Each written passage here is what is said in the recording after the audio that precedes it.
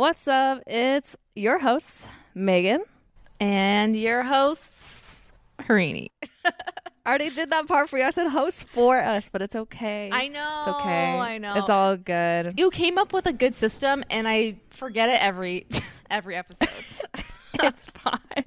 I was listening to, of course, another Jon Stewart podcast episode, and he had a moment, but also he's newer in this podcast game in some ways, right? Yeah. But he had a moment in the beginning of one of his recent episodes where he was like, do we gotta keep like introducing ourselves? Like, what's the format? Well, Harini, you and I have been doing this for a whole goddamn year and some change at this point. Yeah. I think we should just talk. I don't even want to say my name anymore. No, I don't want you guys to know who I am anymore. No. Yeah. We're just gonna talk if you're just now getting into our content, you just gotta learn who we are through other means, our opinions, other means. You our guys opinions, need to do your own how research. Totes. Because essentially, at the end of the day, this is a private podcast. I'm only talking to Megan, so I would never introduce myself to Megan. That's true. Like if we were having a conversation in real life, I wouldn't be like, "Hey, I'm Megan." Dude, if you did that, I'd be like, "Whoa, we got to take you to the ER." Every time we met up, I know. I would start that way. Hey, I'm Megan. Oh my god! Now I'm just gonna do that just to be funny. Okay, all right, let's do it. Shut up, Harini. Okay. Okay. Let's do it. So it's your turn today to talk to us about a new topic, dude. And to be honest, I'm excited because I feel like I haven't heard your voice in a minute. I did just do a 2-parter, and part of me is like, that's right. Thank God I get a break. I know. And girl, you're gonna get a big one because. Wait, Megan, did I tell you what I was going to do this story about? I don't think you did. Okay. You might have mentioned it like very briefly in our past recordings as we're setting up, but that shit went out the window for me. So totally, I agree. Yeah. So the reason why is because I think this is going to be another first. We had a great historical first last time. Megan did her first 2-parter. That was phenomenal. And this might be another historical moment where you guys are going to have to listen to my voice maybe another episode longer. I think this might be a 3-parter. I was like, she's going to say the 3 word. Yeah. Exactly. Okay. I don't know. So it might be a 3-part episode. The topic of tonight was totally inspired by a show, first a TV show that I watched called Dopesick. I think I told Megan it, but it stars Michael Keaton, who actually won Best Actor at the SAG Awards last night for Dopesick. And I don't know if you watched that, but if you guys haven't seen Dopesick, that's fine. If you have, definitely go watch his acceptance speech. Very powerful, very unexpectedly emotional from him. Well deserved. Right. I still have to watch Dopesick, and I'll have to watch his speech. But what I did pick up from like my tabloid news is that he had to hustle to the podium to get his award because he was like in the bathroom or something. Yes. And Salma Hayek was the one announcing it, and it was like an awkward. Like she actually like didn't know what to do. She's like, is he not like actually here, or did we get this wrong? Right. Because she probably saw him earlier. She's like, I definitely saw him in the building. Do my eyes deceive me? Like, where is he? And it was like a good minute before he actually like came up on stage, and he definitely ran his way up there. Yeah. I love Michael Keaton. I love his work. I think he's just so good. Anyway, so the inspiration was Dopesick. Really amazing series on Hulu, so you can watch that. I also watched Crime of the Century on HBO Max, and there's just a slurry. I literally have like 20 other sources, which I guess I can name now, but I think I might just do it as a separate bit at the end on my own. So yeah. Cool. Okay, let's get into the story. Okay, so this is about the opioid epidemic, specifically the story surrounding OxyContin and Purdue Pharma. If you guys don't know what any of that means, you're in the right place, because I'm going to tell you in excruciating detail. So this part of the story is going to come from The Crime of the Century, which is the documentary, the HBO documentary. And the reason why I want to start with this is because it gives us a really great overview of what opioids are, where they came from, and just like their historical precedent throughout our timeline on Earth. So let's just start there. So some quick facts to start us off. Since 2000, 100,000 people have died due to an opioid overdose. And that is only increasing, as we know from Megan's episode on fentanyl. And unfortunately, it's just rising every day. Every 25 minutes, a baby is born with withdrawal. The U.S. government estimates that the cost of opioid abuse is over $1 trillion. Okay, so let's talk about opioids in their natural form. So again, some of this might be repeat from Megan's episode, but a good recap. Opioids in their natural form come from the poppy flower, but it's not actually from the flower. It comes from the pod. It oozes from the poppy pod. So if you watch this documentary, you'll see the way that they do it is they use the term lacerate. They lacerate the edge of the pod and then oozes out is actually what they use to create opium. And it's actually a very laborious process to do that. And until quite recently, it's been done by hand. Actually, it's still being done by hand in India, as far as I know. It was first cultivated vast fields in the flower form, and it was used during the reign of King Tut in Egypt. And then from there, it was sold throughout the Mediterranean through Alexander the Great, who expanded its use to India, where it is still grown by hand. During the Spanish Inquisition, the Catholics called the stuff the devil's drug, essentially. And by the 16th century, opium resin was rolled into black pills called, quote, stones of immortality and marketed as laudanum, which is just really interesting to me. Even that early on, the 16th century, they're already putting it into pill form. Like, they're like on it. Right. Are you going to talk?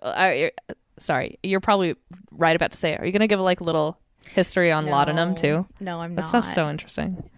Okay. Well, it's interesting in the grand scheme of opioid addiction is that, okay. No, sorry, it's fine. I'm tangenting. But I recently rewatched Interview with a Vampire.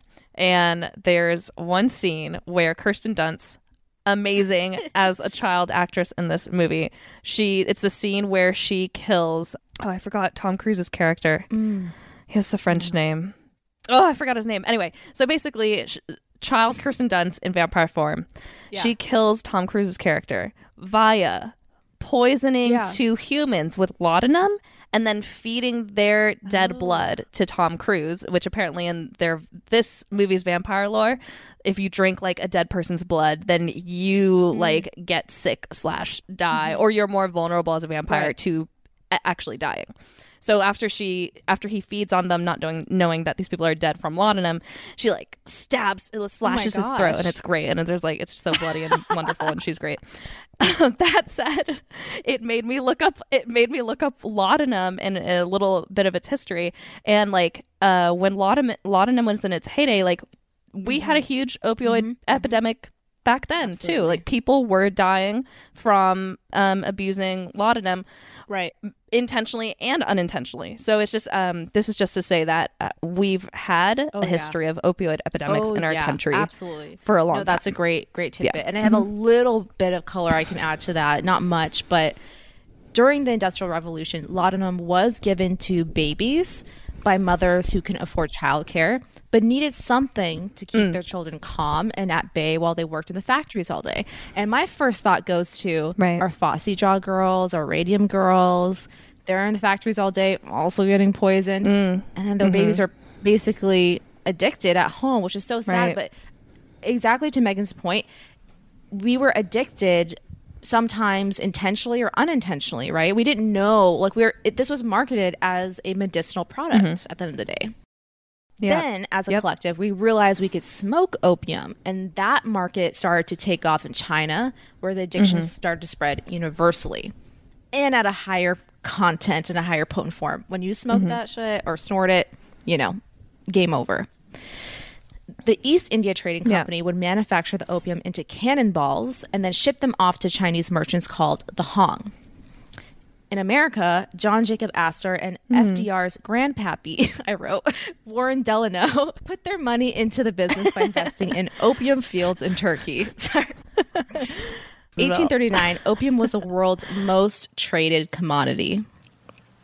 A Chinese emperor at the time became concerned with the growing addiction, so he appointed a drug czar who dumped thousands of opium-filled cannonballs into the sea. Of course, the British Empire was furious, and they encouraged their soldiers to fight the Chinese over this.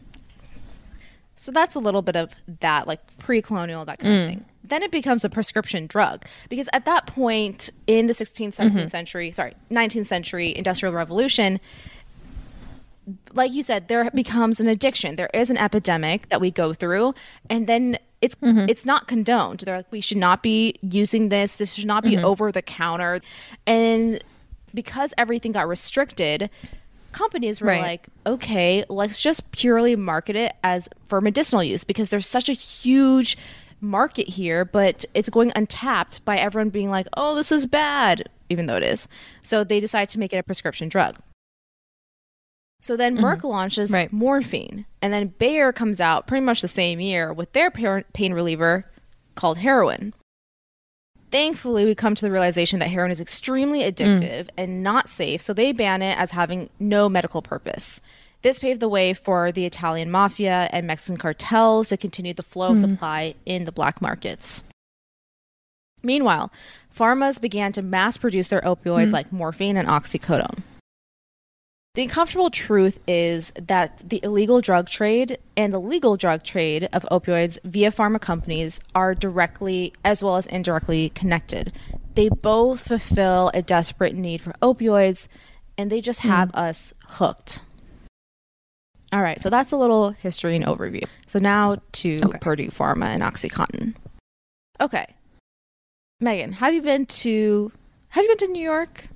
I have. Have you been to the Met? I have. Okay.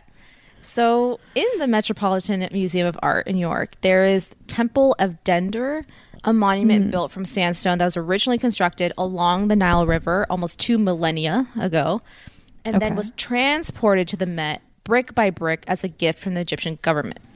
This space, which opened in 1978, is known as the Sackler Wing. There's also more of these. So they have Sackler Gallery in Washington, Sackler Museum at Harvard, Sackler Center for Arts and Education at the Guggenheim Museum, Sackler Wing at the Louvre, Columbia, Oxford, and many, many more. Over the course of the company's history, the Sackler family accumulated more than $14 billion in profit, and they continue to accumulate from their opioid company, Purdue Pharma. They also manufactured Valium, fentanyl, oxycodone, hydrocodone, codeine, oxycodone extended release, also known as OxyContin. So who are the Sacklers? The Sackler dynasty starts with 3 Brooklyn-born brothers, Arthur, Mortimer, and Raymond Sackler. Their parents were immigrants from Eastern Europe in the early 19th century who came to Flatbush, Brooklyn, in pursuit of a better life. Like many first-generation immigrants at that time and even now, the 3 brothers were hungry to make a name for themselves, and they did just that. All 3 brothers go to medical school, and all 3 become physicians. Arthur, the eldest brother, he winds up working at a mental asylum as one of the doctors on staff. He then brings his 2 other brothers to work there with him. While they're at this particular hospital, they are just in a time period where electroshock therapy is the norm for certain patients, right? They probably performed thousands of electroshock therapy on psych patients, but the brothers found electroshock therapy to be unbearably inhumane, so they worked together to find a different solution to help people with mental illness. What they eventually come to believe is that mental illness is a result of a chemical imbalance in the brain. And if there's a chemical imbalance, then the solution is probably also chemical. And that's truly the start of Purdue Pharma. The brothers buy a small pharma company in 1952, which was then called Purdue Frederick Company in New York. It started off not as so shiny as you might think. They just sold like tonics and solutions. They sold earwax remover, that kind of thing. While on the side, they continued their initial passion of trying to find a solution to mental illness in a pill form. At around the same time, Arthur buys out a medical advertising company called McAdams. And this was sort of the first for the medical industry think of the time that we're in. They're in 1952, probably 1955 at this time. This is around the Mad Men timeline or perhaps just before. I was just going to say, I was like, Mad Men. Mad Men, where ads were huge. Right. Yet still slightly novel for a marketing strategy to entice people into buying your product. But no one really thought of translating this idea to the medical world. The Sackler brothers were truly the ones to spearhead that. This completely changed the way that we sell drugs, even to this day. They were quite literally bringing Madison Avenue to medicine. But the problem is that there's a fine line between promotion and then fraud. To be fair, none of this was technically outlined as illegal back then, but it also totally is illegal. Arthur Sackler's promotional techniques were to use doctors to promote their product to their own patient population, which is fine. You know, we even do that to this day. He even hired someone in the FDA to promote their drugs. One of their early ads for a drug featured the drug name, and then underneath were several business cards from doctors all across the U.S., from the West Coast, Midwest, East Coast, implying that these doctors across the country stand by this product. An investigative journalist at that time thought, you know, this is interesting. I've never seen this before, this kind of ad. So he decides to send a letter to each of these doctors at their business card address. None of these doctors or addresses existed. Interesting. Yes. So I mean, I'm going to ask a silly question, but I never lived in the mid 50s / early 60s. So how does, I know, what? I know, I look so young. Anyway, when someone sends an inquiry like that to these addresses that are totally fictional, how do they find out that these people do not exist if they don't get a response back? That's a great... I just don't know That's how a great it works. question. And I'm totally spitballing here. I don't know. But the way I imagine it, it's like as if when you send an email to an address that doesn't exist, you get a bounce back, right? Like, oh, this address doesn't exist. I imagine the same would happen through good old snail mail, where you go to send an address and the mail people or the mail person's like, I can't send this to anybody. Like, this is not a real address. And they'll be like, sorry, sir, sorry, ma'am, like, I can't deliver this. Get a different address. Right. So that's what I imagine happened and how he came to know. You know what? You're probably absolutely right. I feel like that actually happened to me. I sent something to the wrong address, but it did not get back to me for like a long time. Like that bounce back is slow. And I was like, by the time I was like, by the time I was supposed to get to this person, it's like way overdue, whatever it was, or like whoever was waiting for this letter was waiting for a long time. That sucks. Was it like a year, you think? Yeah. Like up to that kind of time? Wait, what? Like, what do you mean? The bounce back, did it take almost a year to get it back to you? No, it took like 3 months, which is a long time. Yeah, for sure. Yeah. Okay. So anyway, the whole point being like he's putting doctors and fake business cards on his ad for his drug. We look to doctors as this beacon of health and trust, but this puts that whole idea on shaky ground at the thought of doctors being easily conned or perhaps willingly participating, or even worse, being completely invented in the promotion of a drug. In the 1960s, Purdue heavily marketed their products, Librium, which is no longer on the market, and Valium for everyday anxiety. I'm excited to pull some pictures from this. I mean, their ads are still up on Google, but I gotta say their marketing is quite good. Their taglines are pretty good, but for the wrong reasons. They had Don Draper on their team. Yeah, that's dude, why. They sure did. I love me some John Hamm. Even back then, Purdue had a hard spotlight shined on them and were accused of getting people addicted to Valium. Arthur Sackler was firm that their drug was not to blame and the user was to blame. The patient was using the drug recklessly. Arthur Sackler dies at 73 years old in 1987. He dies before OxyContin, like even talks with OxyContin even began. But he absolutely laid the foundation and the environment that led to the creation of OxyContin, as you can see. So he's like the key brother out of the brothers that created this industry. Or this particular pharma company. Yeah. Yes. So it wasn't Mortimer or Raymond. No. whose names I absolutely adore. Those names stood out to me, so I was like, I will remember those names. I just love Mortimer because I think of Mort from Bob's Burgers, who's a freaking mortician. It's so perfect. I know, I love it. So great.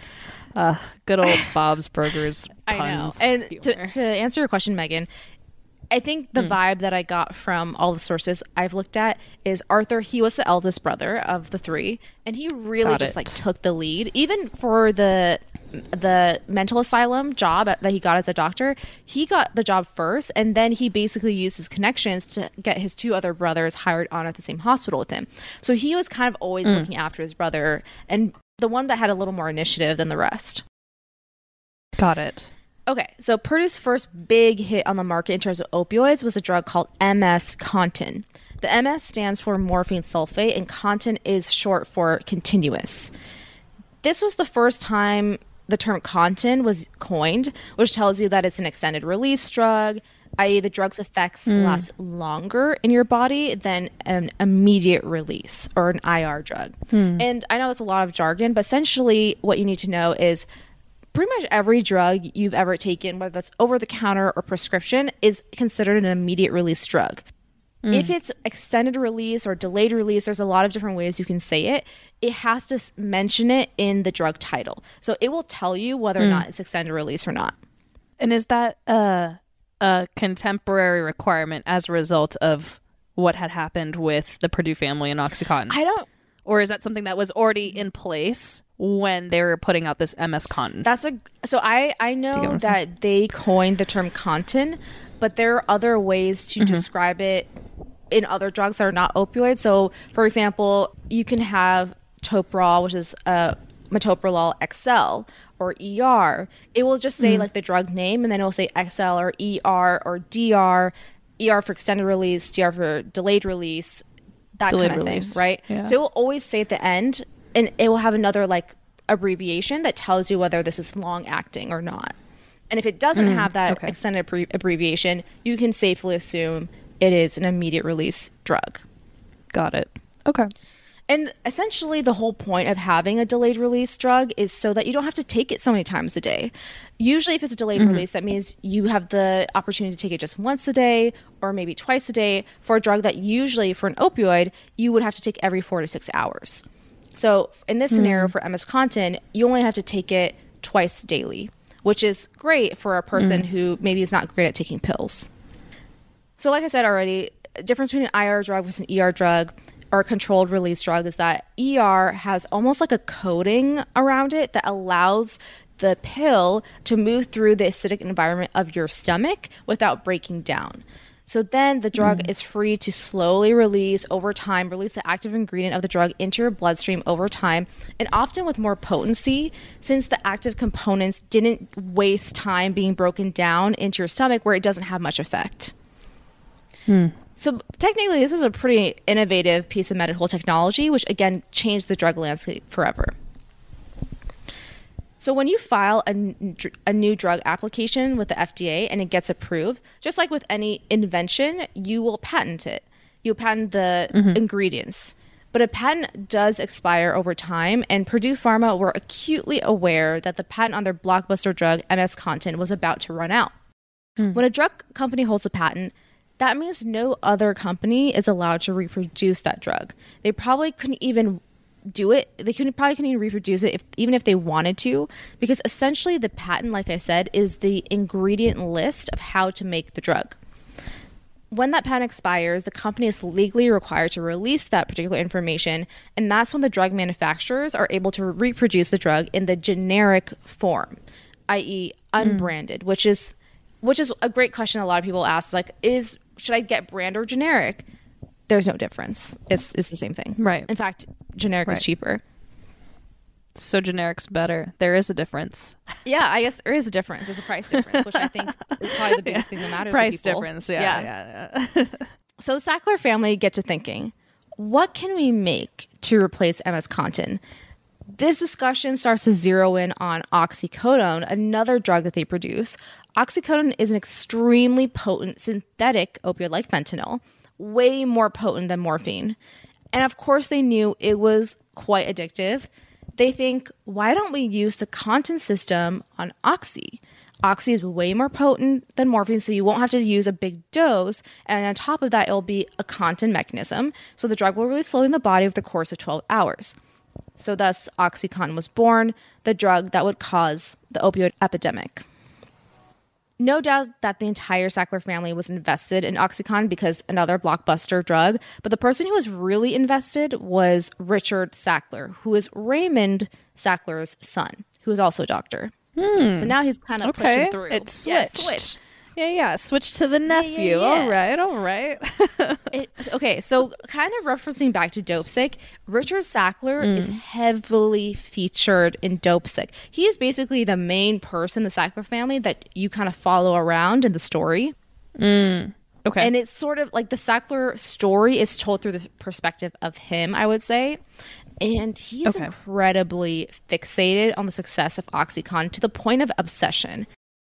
I mean, I looked at pictures of him in real life, but at least in Dopesick, the way that he's portrayed, he's like this dark, broody, like Joaquin Phoenix type. Like he looks like Joaquin Phoenix, who has like this slightly freaky, high-pitched voice that he always talks in like a hushed whisper. Yeah. Is that representative of the real Richard Sackler? Yes. I haven't seen interviews of the real Richard Sackler, so I don't know how he speaks. In Crime of a Century, they have legal interviews of like him giving like a deposition on the screen, so you can kind of see what he looks like, how he talks, and he does like have a higher pitched voice, and he's like always talks in like a soft hush voice. He talks very slowly. Yeah, it's a little, but definitely in Dopesick they turn it up a notch, of course, for TV. Yeah, it's definitely like a little bit unnerving to watch him, but I don't know if he's really like that. What's your... Okay. Well, you just said you don't know. I was going to say, I mean, you know more on this topic than I do. That's why you're doing the story. But I was going to ask your opinion on, like, what's your opinion on him as a person, like his motives? So in the show, they show him as someone who's extremely fixated on making OxyContin a success. But, like, does it play out like how a show like would have a character arc or development where like maybe he's fixated on OxyContin first because he just really wants the, success for his family, but also really he truly believes in this drug as something that could be world changing? Or is it like based on real interviews or what you've learned about him?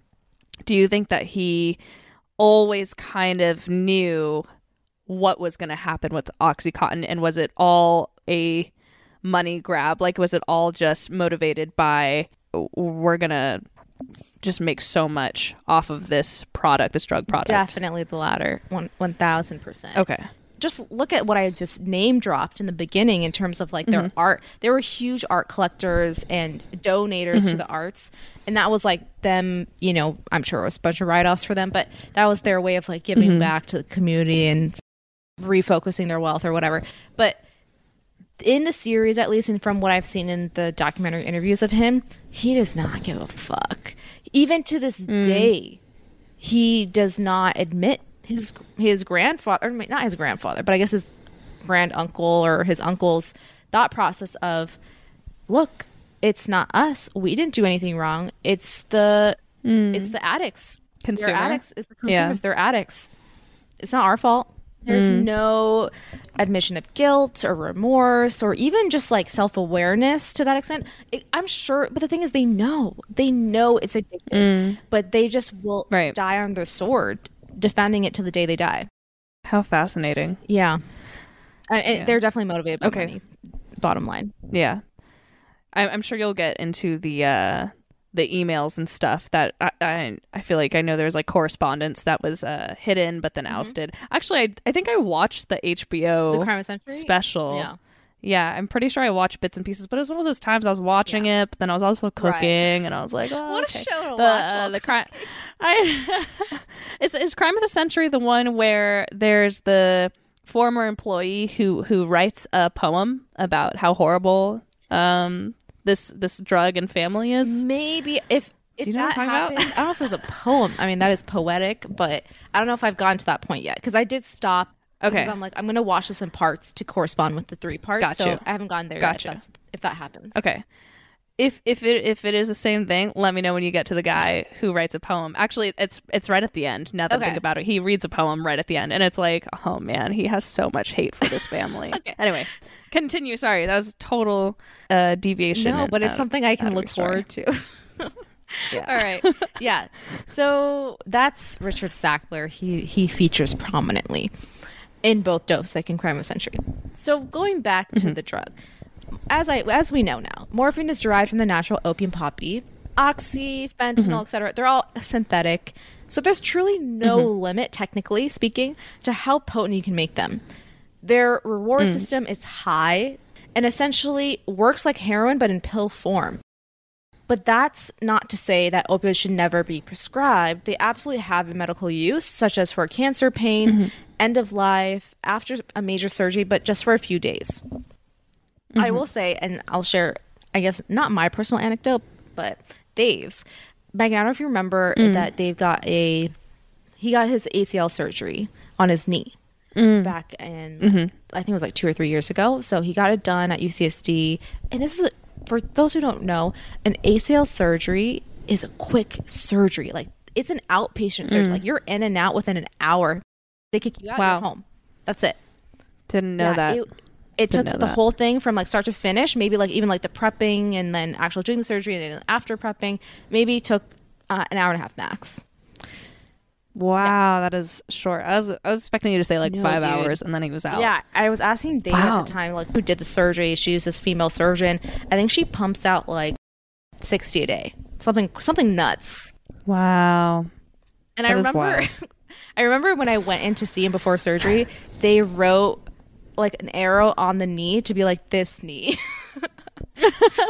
It's important. I'm sure that gets mixed up many times. So scary. Yeah, I'm absolutely. sure. So that's just a fun tidbit. But anyways, the point of that being, he said that the drugs that they gave him afterwards, I don't really remember this, they gave him OxyContin. How did he feel about being prescribed that? Did he enjoy his time? Which I'm not trying to say that to like take away from what I know. The story is horrible because it's about addiction, but like, what was his experience? As knowing that Dave is someone who, for patients who go through surgery and then have an opportunity, that sounds bad, but an opportunity to see what it's actually like to take these drugs, like, what was his experience? I did. Did you ask him? I don't think he was like, yeah, it took away his pain. His pain was definitely removed and adequately controlled, but he actually stopped taking them pretty quickly. Like, he only took it for like a day and a half, maybe 2 days max, and then he stopped it because the constipation was so bad. And that's not me like trying to out Dave at all, because opioids, the biggest side effect of it, among others, is constipation. And people don't realize like, it sucks being constipated. Like, it's really bad. Yeah. So it got so bad to the point where it was like, I can't even take this anymore. Like, I'd rather be in pain than be constipated. So that was like the trade-off for him. Yeah. Yeah, because I only ask because, when they show opioid use in entertainment, there's always kind of like this, it's like euphoria, right? It's this euphoria, like literally the show and the actual emotion is always expressed on the user's, face or whatever.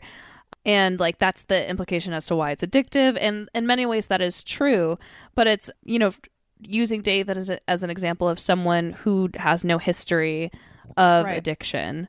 It's like, did he also experience that? And or would that be like almost like a psychological effect of like, oh, because entertainment displays it as this way, when I take this drug as I'm healing from this ACL surgery, that's also what I got? Or was he just like, oh, just, I didn't actually get this euphoria moment. It was just more like the pain was dulled. No, totally. You know what I mean? That's what I was trying to get at. I can answer on both parts, because what I will say is that the drugs he was given to put him to sleep, there was like an anesthetic, but there's also something to help with the pain even while he was sleeping, because, they're going to be cutting and this and that.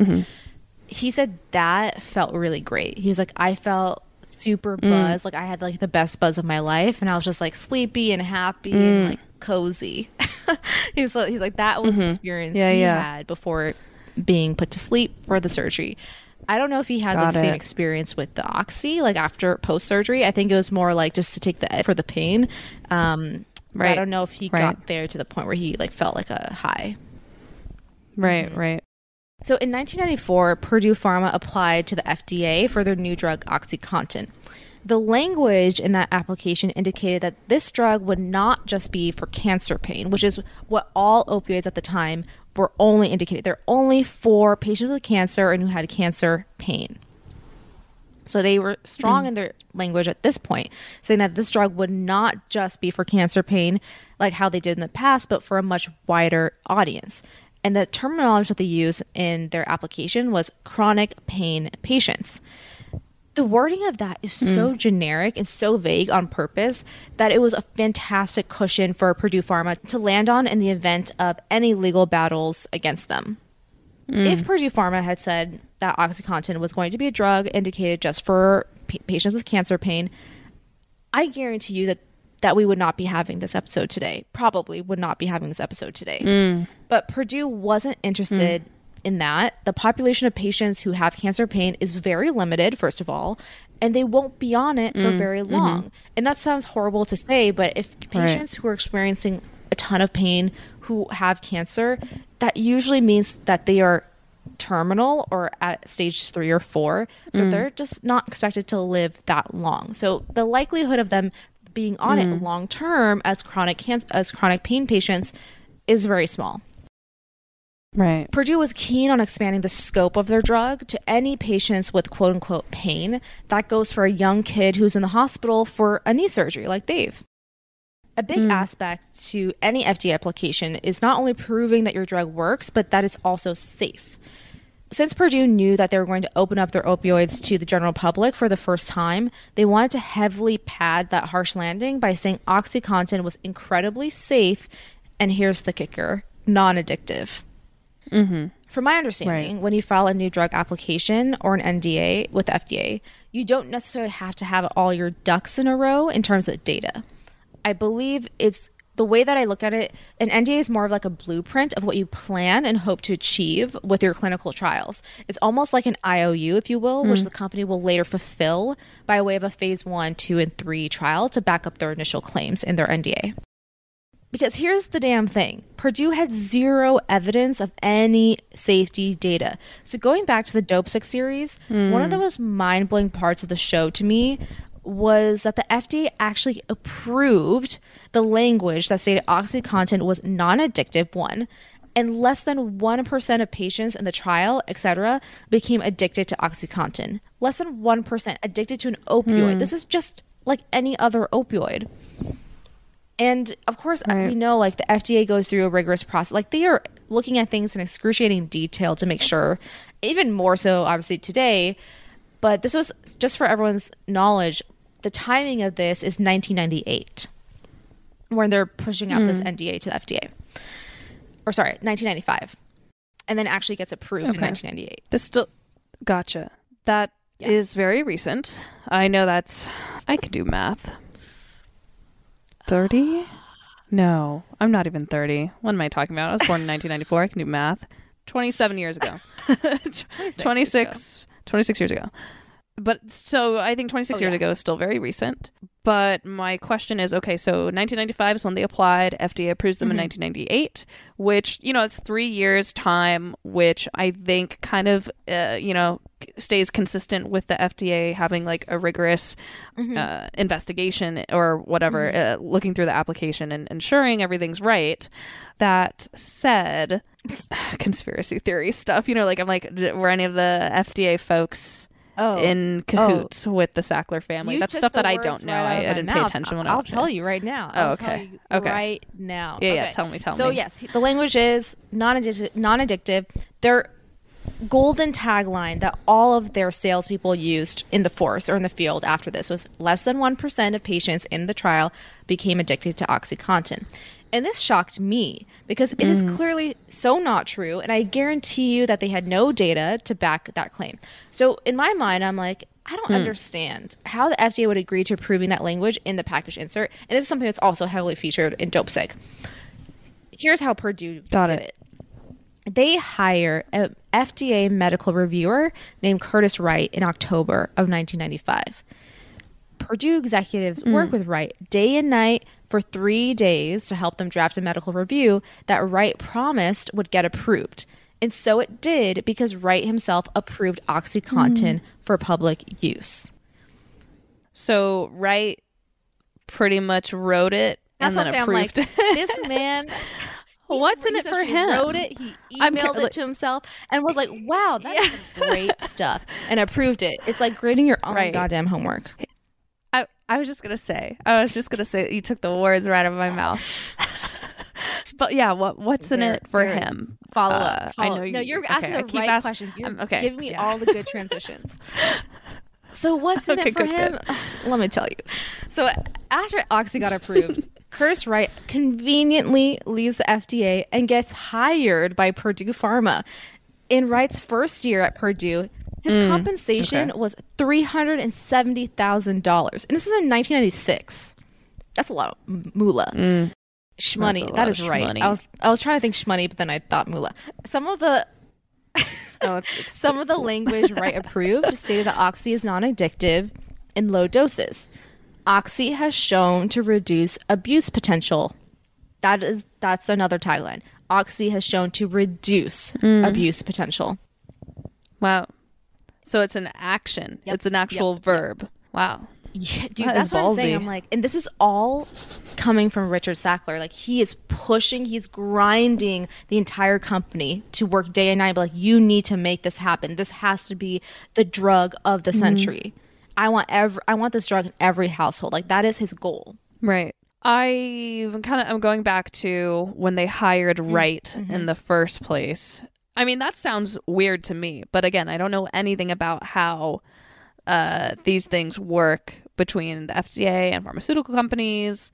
But is that a shady practice to actually hire someone from the FDA? Yeah. I'm assuming yes, because to me, I'm like, it's shady because he wrote it and then approved it. Conflict of interest, I get that, but I'm also like, the hiring in and of itself, that is not typical practice. Is that correct? That's like bribing, and like, I mean, it's almost like buying a perfect SAT score or an LSAT score or whatever it is on the exam, you know?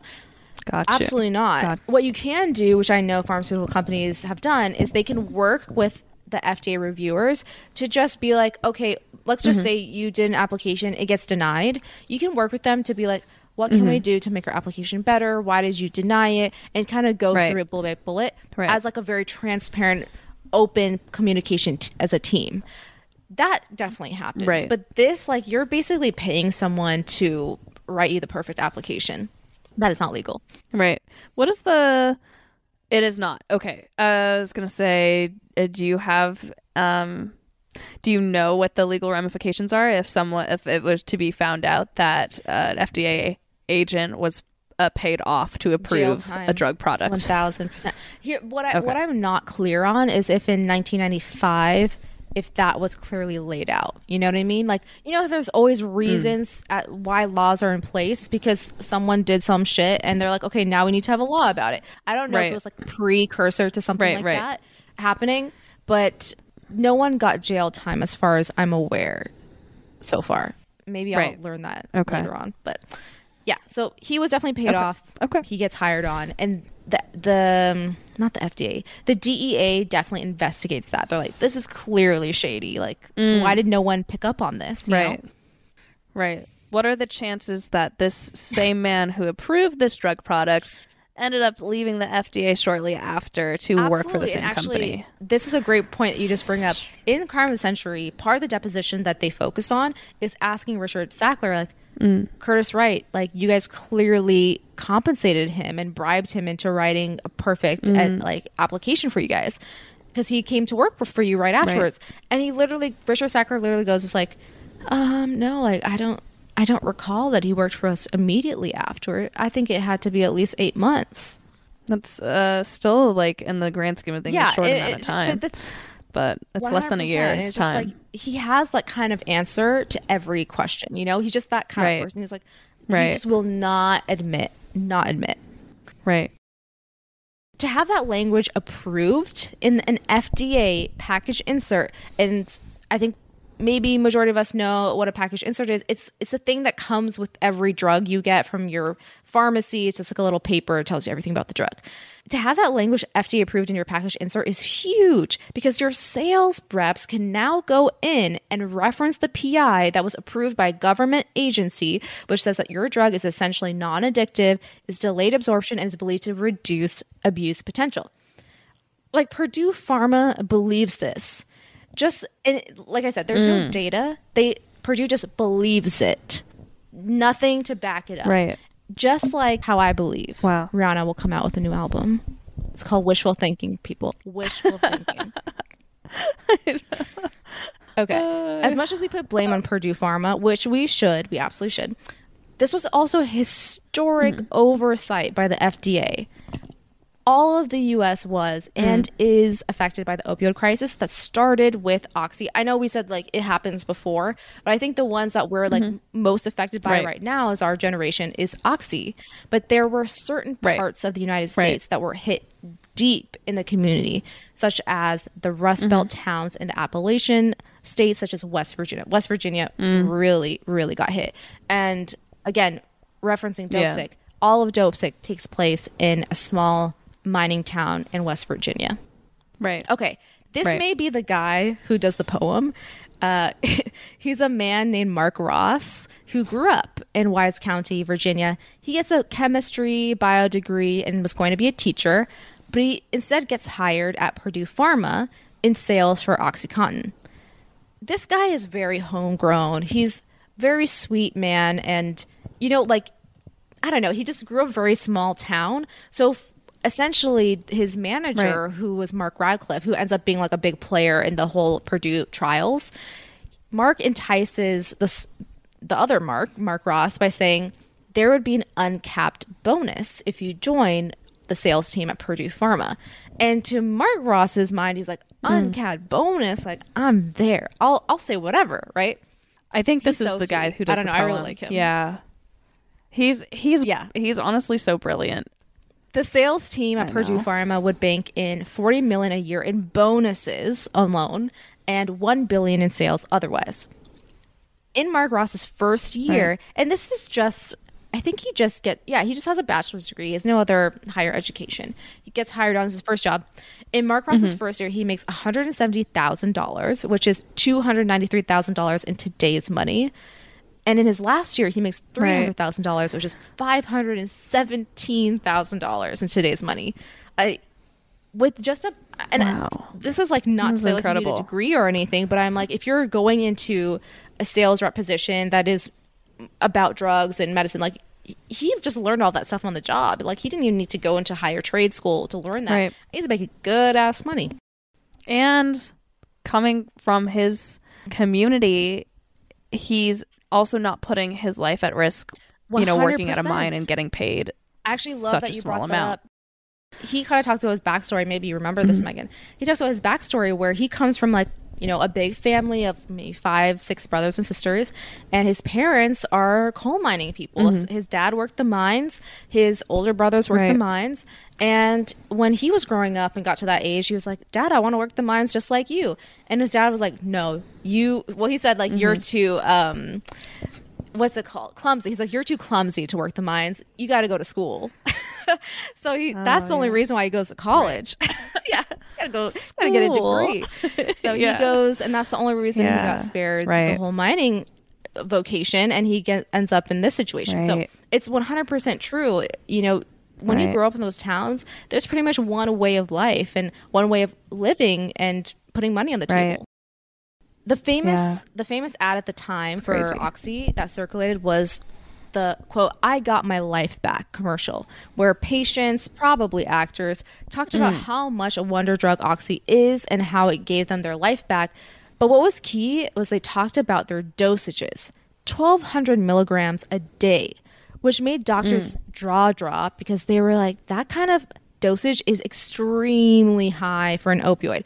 And for context, today, even back then, if I'm remembering correctly. But today, you would start out with around 5 milligrams for hydrocodone or oxycodone, and then go up to a max dose of 40 milligrams.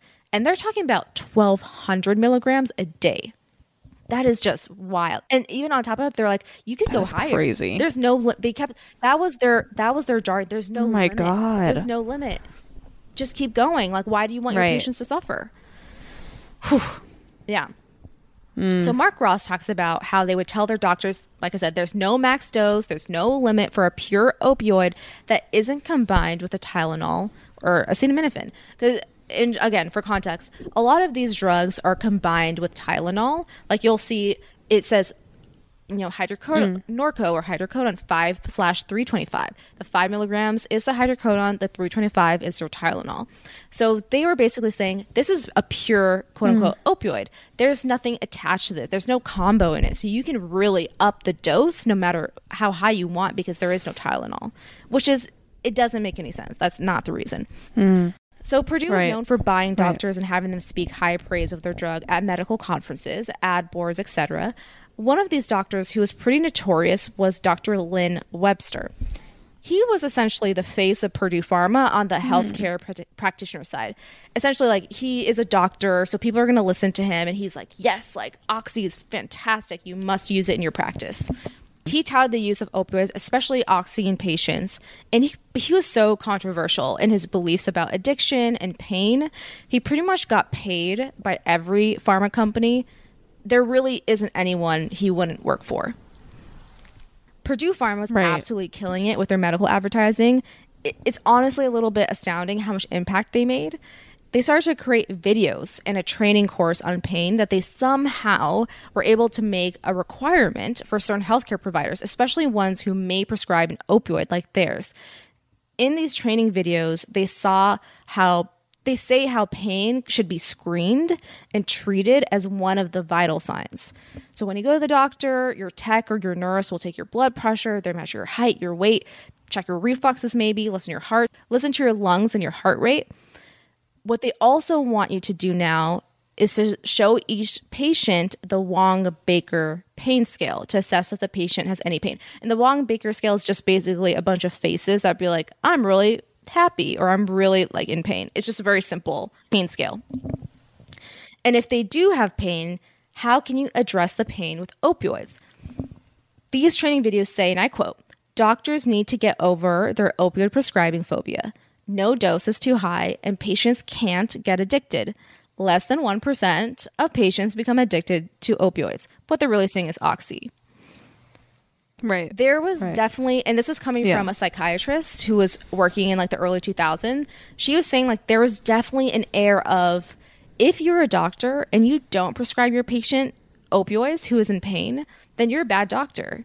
It means you want your patients to suffer. There's a lot of almost like peer pressure to be like, you're not prescribing opioids? I do. And my patients are doing great, That's what always has fascinated me about the relationship between these big brand pharmaceuticals with the culture amongst healthcare workers. Even like, okay, I'm not trying to be controversial here or anything, but it's like I'll use a flip-flop of an example, like ivermectin right now, right? There's definitely a culture amongst healthcare workers to be very, very careful with prescribing ivermectin, from doctors writing a prescription for it or pharmacies selling it. But that's like, I feel like it's the same thing just in terms of, well, I guess in the OxyContin sense, it's like the pharmaceutical company creating the culture within the healthcare world. But it is kind of like, you see these trends in medicine of just like how everyone kind of feels about a particular drug. Either it's really, really popular, like this is the hot thing, like this is life changing, and then and it's believed, especially if people are lied to, or it's like we got to be really careful with this because it could be abused in ways that it shouldn't be. Like sometimes the patients move the dial and trend something. Sometimes it's the pharma company that moves the dial. Sometimes it's the physicians. It just kind of moves around like that. But you're totally right. again, like I said, none of this was true. These poor patients were addicted and doctors were concerned, and they would reach out to their local district sales rep and be like, what the hell is going on? My patient is addicted and going through withdrawal. You said this is non-addictive. So then Purdue goes back to the drawing board, and they found a single case study that discussed this term called pseudo-addiction. Pseudo-addiction is when a patient looks like they're going through withdrawal when actually they're simply just pursuing pain relief. This terminology, this is not a real thing. This has no data backed up. It's totally made up. This terminology played perfectly into Purdue's vision, so they sought out this doctor who wrote the case study, who's Dr. David Haddix. Dr. Haddix is quickly hired by Purdue, and he becomes a lead spokesperson for the company. He spreads his gospel far and wide about pseudo-addiction.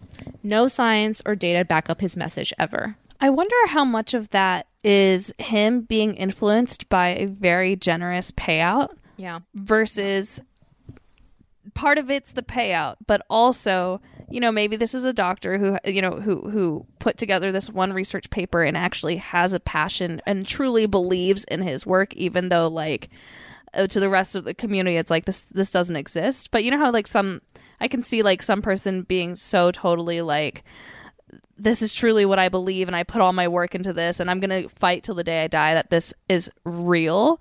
So part of me is I'm curious to know is it just fuck it, I could make some big money pushing this that I don't actually really believe in, or I do really believe in this and the money's a bonus, but cool, I get an opportunity to push this thing. So it's this is gonna sound like a harsh comparison, but it's kind of like the doctors or people in healthcare that believe in eugenics. You know what I mean? It's so messed up, what he believes, but he actually believes it. He's so passionate about it. But it's dude, where's your data? Okay, that's fine if you believe it, but where have you seen this before? Because he just thinks okay, people are not addicted, they're just seeking out pain relief. I'm yes, in a sense they are, but you're not helping. His rationale and solution is to give them more opioids. I'm you're not helping them, you're killing them. And he firmly does not believe that way. And in the deposition, they talked to him about this. They're okay, you said there's no limit to prescribing opioids or giving people opioids because it's all about seeking out pain relief. The addiction is not real, is essentially what he's saying. He does not believe in addiction, period. And he's yeah, there's no such thing as addiction. They just need more pain relief. They get a certain tolerance and they just need more.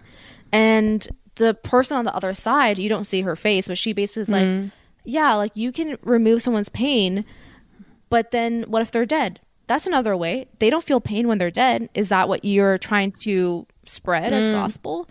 And he's obviously that's an extreme situation, but technically, yes, that would remove their pain. That's so wild when someone is just so convinced of their I know. Own I don't know if that's ego or they're truly a believer. I just don't know. It's hard to tell. Ay. Well, buckle up because this next one is a personal, not a personal anecdote, sorry. It's an anecdote that is sad and just very Gotcha. Okay. So this anecdote is about a couple, Roy and Carol Bosley.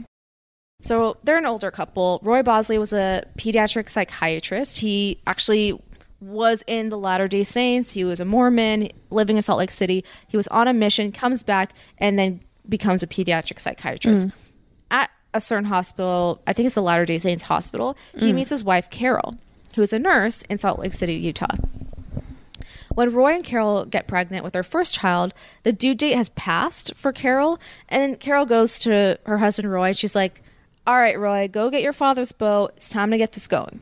So they go out on the boat. She does a few laps doing the water skiing. And then she's like, all right, this baby's coming out.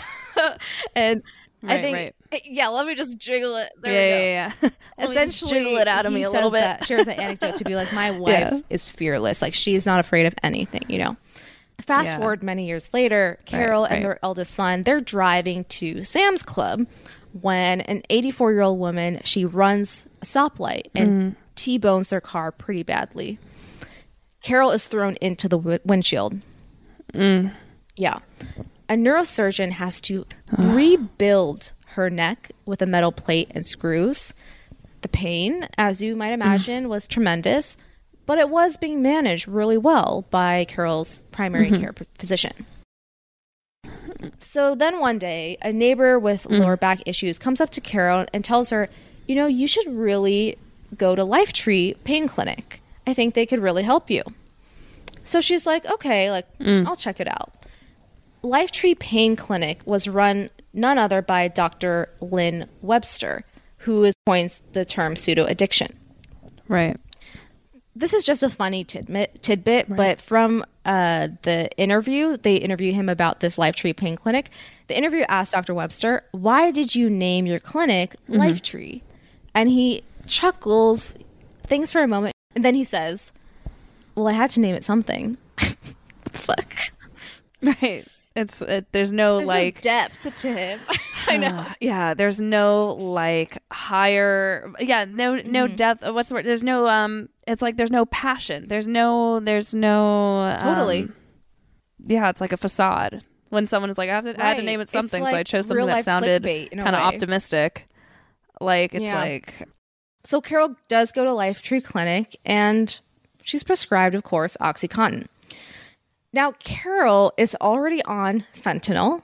She's on amitriptyline for her nerve pain, and she's on a hypnotic sleep aid. Roy recalls how after his wife sought help at Lifetree, her mannerisms and her behavior completely changed, and not in a good way. Carol would take her oxy, and then she would immediately get confused and loopy. Then 45 minutes later, she would think, oh, I need to take my meds. She would totally forget that she had even taken her oxy, and then she'll take another one. And it's just this loop. And Roy said that there were many times where he would come home and find his wife unconscious in weird positions.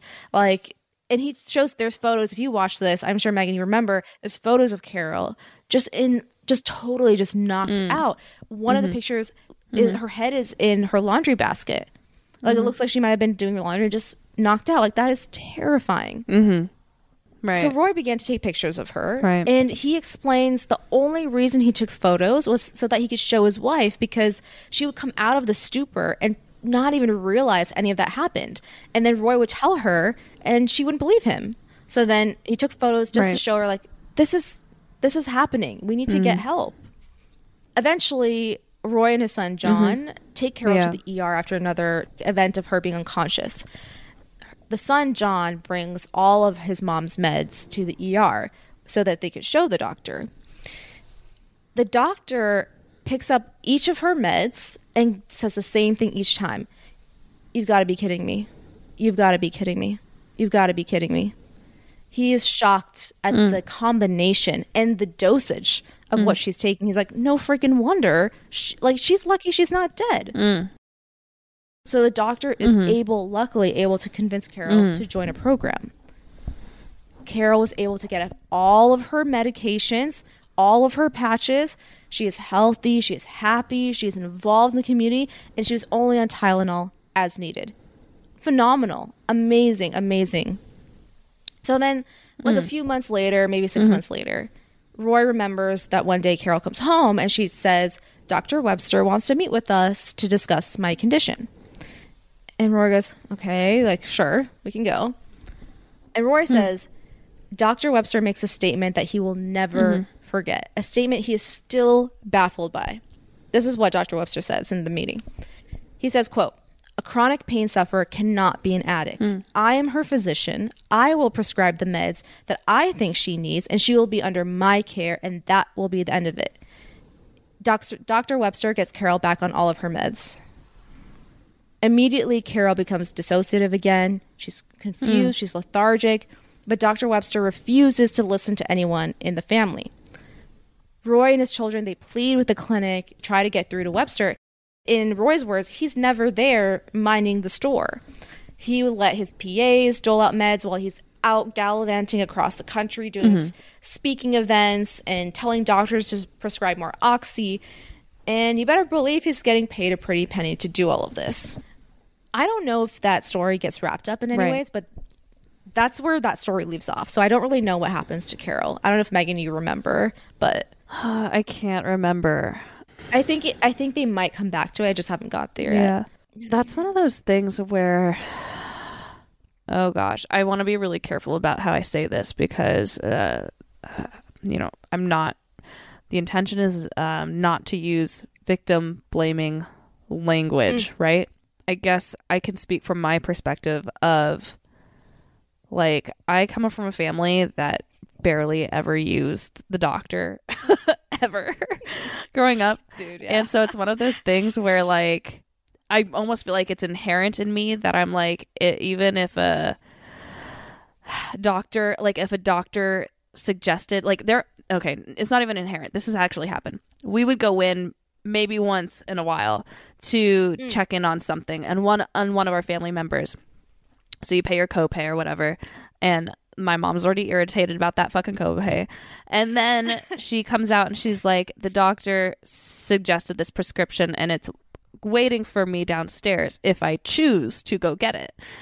And right. it's that her mentality is like, I can fucking walk out this door and not pay extra for whatever this medication is that I don't think I need. Like, and maybe in this instance, it might have just been like a higher dosage of like ibuprofen, like whatever the term is for like more intense ibuprofen.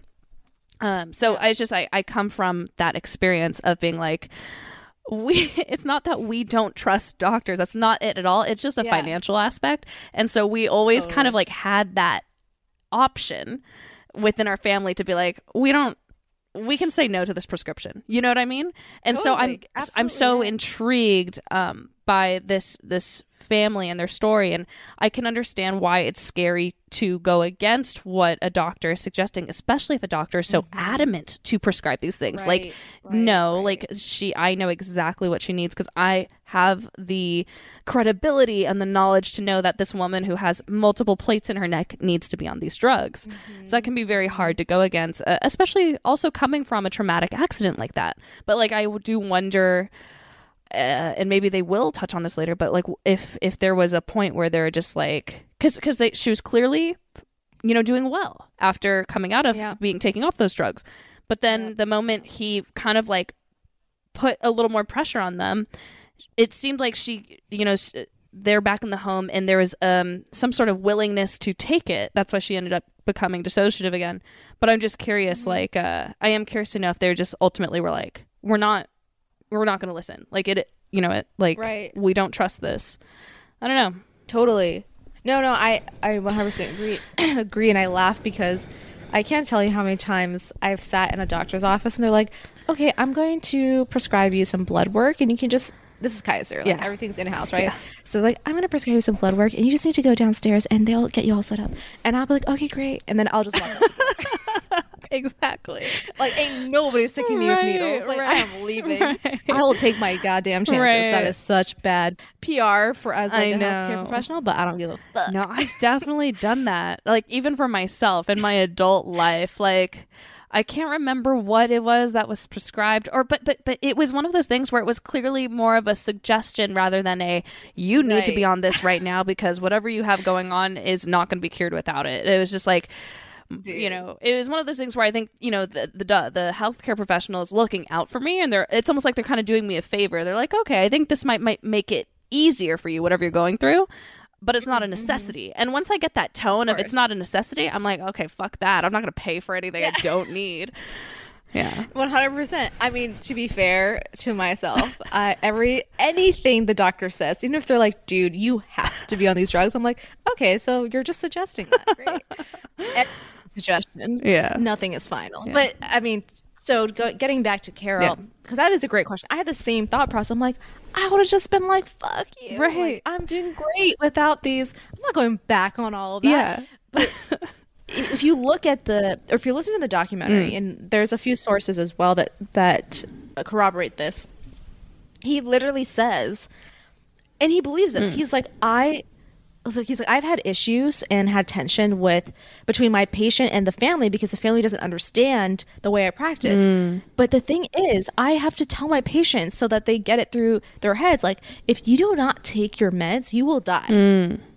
Like that's the way he phrases it to them. So, it would have to take someone, and And the thing is, that's another thing. Like, I was telling the story to my mom, and she was like, and he was a pediatric psychiatrist, the husband, you know, and she's a nurse. Like, we have to remember, like, they're also healthcare professionals. Right. And the thing is, and my mom, because I took it the other way, I'm like, they should have known. But my mom was like, no, in fact, I think it's harder because they're healthcare professionals, because they trust each other. They want to trust. He's a pain clinic specialist. He's a pain specialist.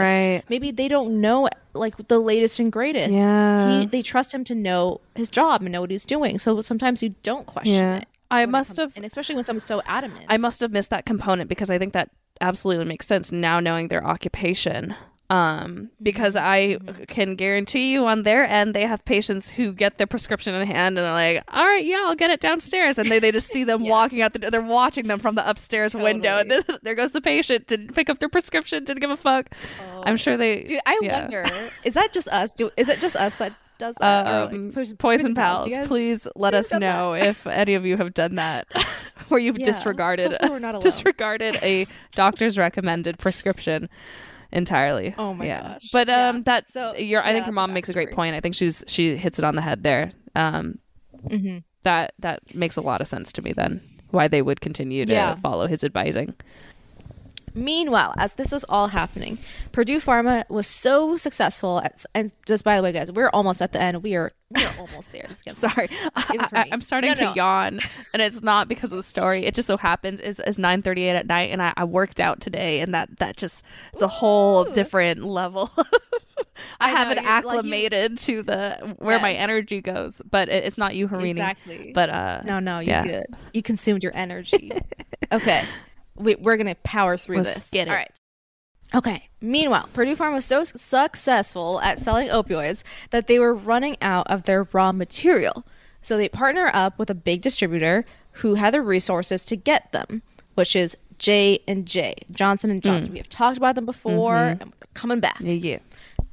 J&J are the quiet kingpins in the opioid epidemic. Not a lot of people. Everyone hears Purdue Pharma, but there are other people involved. Right. They essentially did the same thing as Purdue, where they promoted the use of opioids at higher doses, long-term, the whole 9 yards.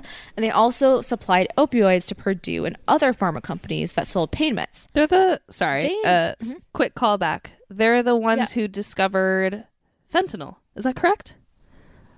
Ooh, I don't know. The OG Johnson guy.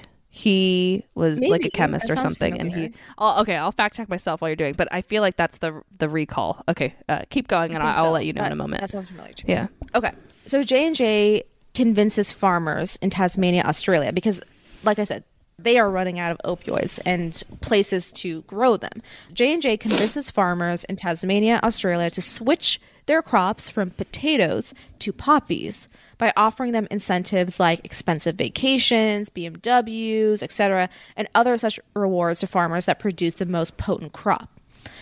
So that's what they end up doing. In Australia, they switch all their crops to opioids, so that's how they're able to keep up with the demand. Okay, so back in the US, back in these small coal mining towns, Mark Ross, if we remember, he was on the sales rep team for Purdue Pharma, straight out of college, making that good money. His district is in West Virginia, where he grew up. And one of the doctors that he talks with a lot and helps get his patients on OxyContin is a doctor called Dr. Frank Sutherland. Mark Ross managed his district and convinces Dr. Sutherland to begin prescribing Oxy to his patients, and he did. In the series, Mark recalls how over time he would notice that the number of patients in Dr. Sutherland's waiting room would grow, and the number of patients that seemed more, quote, rough around the edges grew with that. He would also tend to hear bits of conversation among the patients saying things like, this is how many pills you should ask for, etc. Responsibility extends beyond the Sackler dynasty. So to quickly call back to how Oxy works, which talked about the whole content aspect, delayed release, etc. This is how it's supposed to be used. You take it max twice a day because the idea is it gives you 12 hours of relief, and then you take another one. For any delayed release tablets or capsules, you will see on the bottle itself, it says, do not crush, chew, or break. Swallow whole. But what people would do is that they would crush OxyContin and then snort it. This would bypass the whole delayed release effects so that the dose that they should have been getting slowly over 12 hours, they get in 2 minutes. Right. I mean, you can just imagine. And what, Megan, what you were talking about is like when you see things in Euphoria and other shows and entertainment, when they snort something and they like immediately get this like, oh, like this head high and you can see it in their face, they're totally relaxed. Yeah. It's because of this. That is real. This okay. will It's hit going you straight through the blood-brain barrier. Yeah. Exactly. So Mark Ross would tell Dr. Sutherland, hey, I'm hearing patients are starting to crush and snort Oxy. So please watch out for any abusers and don't prescribe them Oxy if you know that they're abusers. And Dr. Sutherland just goes, I know who they are. I know who they are. As if to say, like, I got under control. Right. So Mark backs off. He's like, all right, you know, sure, whatever. But then Mark goes to him again and he catches the tail end of it all. But what he sees is the doctor coming up from behind his desk and he's wiping his nose. The doctor is snorting Oxy right off his own desk. Damn. Yeah. This seriously concerns Mark because Right. the stories only grow. He keeps hearing from other doctors and this and that, and he decides this needs to be escalated all the way to the top. And like, good on him. Like, he's like, I got to tell the CEO, like, Right. what's going on in his own company, right? The heads of Purdue need to know about this. So Mark writes a very direct email all the way up the chain of command. He doesn't write the poem yet. He's got to write an email notifying everyone of the dangers of Oxy and how this needs to stop. He genuinely thinks that they would listen to one of their best reps. But they just told him to do what he did best, which is to sell and not be a policeman. Mark said he feels like, I felt like I was a canary in a coal mine, except nobody was running. Yeah, I think that's a good place to stop. Okay. Yeah. So we have just hit the first kind of almost whistleblower situation. Yes. All right. That's a great place to stop because this is where shit gets real. Yeah, I know. Real quick, I did that a quick search on fentanyl. It was created by Paul Janssen, which is the founder of Janssen Pharmaceuticals, which is a subsidiary of Johnson & Johnson. So it wasn't Johnson & Johnson family that developed / discovered fentanyl. It was Paul Janssen, but his Janssen Pharmaceuticals is under Johnson & Johnson. And fentanyl was discovered in 1960s. So this all kind of lined up. I wonder if they all kind of like chit-chatted. I mean, Paul Janssen's Belgian, but I'm curious if, if like what the Sacklers were going through was in competition with fentanyl at some point, you know? Totally. I mean, like, even what I was saying in the beginning, I think Merck came out with morphine, and then pretty much the same year, Bayer came out with heroin. Right. Like, they're like, oh, we got to come out with something too. Yeah. Like, all the big pharmaceutical heads, Yeah. without So much like interesting. data behind it. But Right.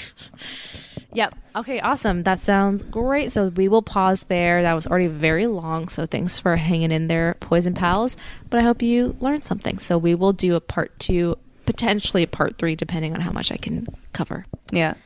I think, in previous episodes, you've definitely broadened my knowledge of the pharmaceutical industry, and well, that's pretty much it. But what I was going to say was, I think this episode, I feel like I've gotten that the most. Like, I've had questions answered that I wouldn't even have thought to ask. But also like understanding the FDA and its relationship with pharmaceuticals. We've talked about that in the past with COVID vaccines, because I think you did an episode on that. But you shared a little bit more of the intricacies, which thank you, because I think these are things that, we don't really bother to look into if we're not in that industry and we're just a consumer, and that's totally normal and natural. But yeah, it's like, it's important. So thank you. It's nice to know. Yeah, absolutely. Thank you. Yeah, guys, we can go into antidotes. All right. Unsurprising, I already referenced this earlier, but my antidote today is that I worked out today. I am notorious for going through really good moments throughout the year where I just hit it, and it's great. Yeah. And then I relapse into like a terribly sedentary state, which has been me the last, I think, probably since November. So it was really nice. I have a coworker who has a gym membership that allows for her to bring a +1. Nice. And she's like, Megan, I've been going And now that I just returned to working from the office, the gym is like right there. And I was like, hey, Perfect. instead of waiting in traffic, why don't I just go and work out a little bit? And I've said this as an antidote before. It's not like I did anything extreme, but it was just enough to get me sweaty and know that like I was active today instead of just kind of chilling the whole time. But you know, everyone move at your own pace. But it is liberating to be like, you know what? I feel like running right now, but if I don't feel like that in the next 1 minute, I can just walk, you know, not putting those pressures. But I mean, the ultimate goal is for me to be a little bit more disciplined in my actual workout regimen and put those, I want to go back to, you know, how I was as a college athlete, because that structure I think was really good for me, but baby steps, will get there. That's my antidote. Yes, you will. You will. I love it. I think that's such a fantastic use of time. You're so right. Instead of sitting in traffic, which traffic is bad from where Megan is, going to her place. So that's a great use of time. Proud of you. The only workout I could do in traffic is like Kegels or something. Oh my God. You ain't wrong. Anybody can do Kegels, I think, on some level. Yes. Yeah. Exactly. Or you can do butt clenchies. Yeah. Clenchies. Glute clenchies. Yes. Good for the bowels. On that note, my antidote is, I think it's just checking out our new neighborhood. Nice. It's just a lot of things. I think I was very nervous, I guess, about the move. I think San Diego is like my comfort space for sure. So being up here, I feel like we've done a good job so far of making the space our own. I'm making it very cozy. Right. So I am really enjoying. I was telling Megan, like every night we just turn on the fireplace for maybe a tad too long, even though it's freaking hot. It heats up the house pretty well. So I just sit and sweat. But I'm like, I have to leave it on because it's for the vibes and it makes me feel good. So that's my like little thing of self-care. But what I also will say is, and so for backstory people, I've really wanted to live in this city, and I was like kind of feeling disappointed and sad that I wasn't able to secure an apartment in the city. But I'm really, really happy now where I'm at, location wise, and even the apartment wise. Our apartment is dope, and I'm learning like new little things about it. Like for example, when it gets dark, there are little embedded, what do you call it? Like night lights. Okay. That turn on, that are like embedded into the wall. So it has like nice little ambient light. And so last night when I went to go shower, they had the ambient light on. And then there's also like a underneath light that just has like a nice strip of warm, glowy light. And that's all I turned. I didn't turn on all the lights. I just turned on those two, and it gave it like a total spa sauna feel. So I was like, oh, I'm just like really feeling luxurious today. Right. Oh, that's so nice. Went from the shower to the sauna to the fireplace, and then sat here all night. What is that called? Is that recessed lighting? Is that the equivalent? No, recessed lighting is like, is it? Yeah, it's recessed lighting. But recessed lighting is usually on the ceiling, but it's like recessed wall lighting, like it's embedded into the wall. Yeah. Right. Okay. I even had to look up a picture because I was like, I know what you're talking about. You showed me your apartment, and I'm like, damn, that is some bougie shit. Because to have that extra detail of lighting, to me, I'm like, that already makes the place like 10 times more expensive looking. Dude, you know what I mean? Like, it does. It truly does. It like elevates the space in a way you didn't think. Right. And it's also great, like when you go to the bathroom in the middle of the night, you have some lights. So you're not like blindly looking for the toilet. Right. Yeah. That's dope. But it's the little things. So that's my dope. Oh, well, I'm glad you're, falling in love with your apartment and your neighborhood and new city. I think that's really, I think you were probably super, occupied with the move. And speaking from my experience, it does take some time to adjust, but that's like great that you're finding these small little things that just are like, yo, you know what? This was worth it, given the circumstances of why we moved in the first place. But exactly. Yeah. I mean, every day Dave's like, so why did we move up here? Like, we're still working from home. Oh God. I was like, I know. But okay, anyways, it's okay. This is an antidote. It's an antidote. It's an antidote. It's on high. Yeah. So, okay. Yeah, I will take us on out of the episode. All right, what's it gonna be? I don't know. I think I'm gonna say don't risk it for that poppy seed biscuit. I love it. Poppy seed muffins all the way. Dude, I love poppy seed muffins. Dude, they're so fucking good. Didn't we talk about it when you said that you ate too much poppy seed muffins and then you did a drug test? Yes, but that wasn't me. I was telling a story. Okay. But anytime anyone talks about opium and, you know, the origin of opium is from the poppy flower, I always think of the story that my buddy Edward told me, because Edward is, that's what it was. He's half Ukrainian, half Russian, but and in those countries, poppy seed bread and poppy seeds in general are like used in everything. Rampant. They fucking love that shit. And so he was like, my mom used to make the best poppy seed bread, but it would have so much poppy seed in it that he, like, as a college athlete, he could no longer eat it because he would test positive for opium or whatever, like, you know. So so I just thought that was always such a fun fact because they just really love it there. That's so unfortunate, but also delicious. I know. Man, I'm going to go to Costco tomorrow. Get me some poppy seed muffins. Some lemon poppy seed muffins. Nothing better. Nothing better. All right, guys. This is a good closeout. Eat something. Now snack. All right. Peace. All right, good night. Good night, boys and pals. Bye.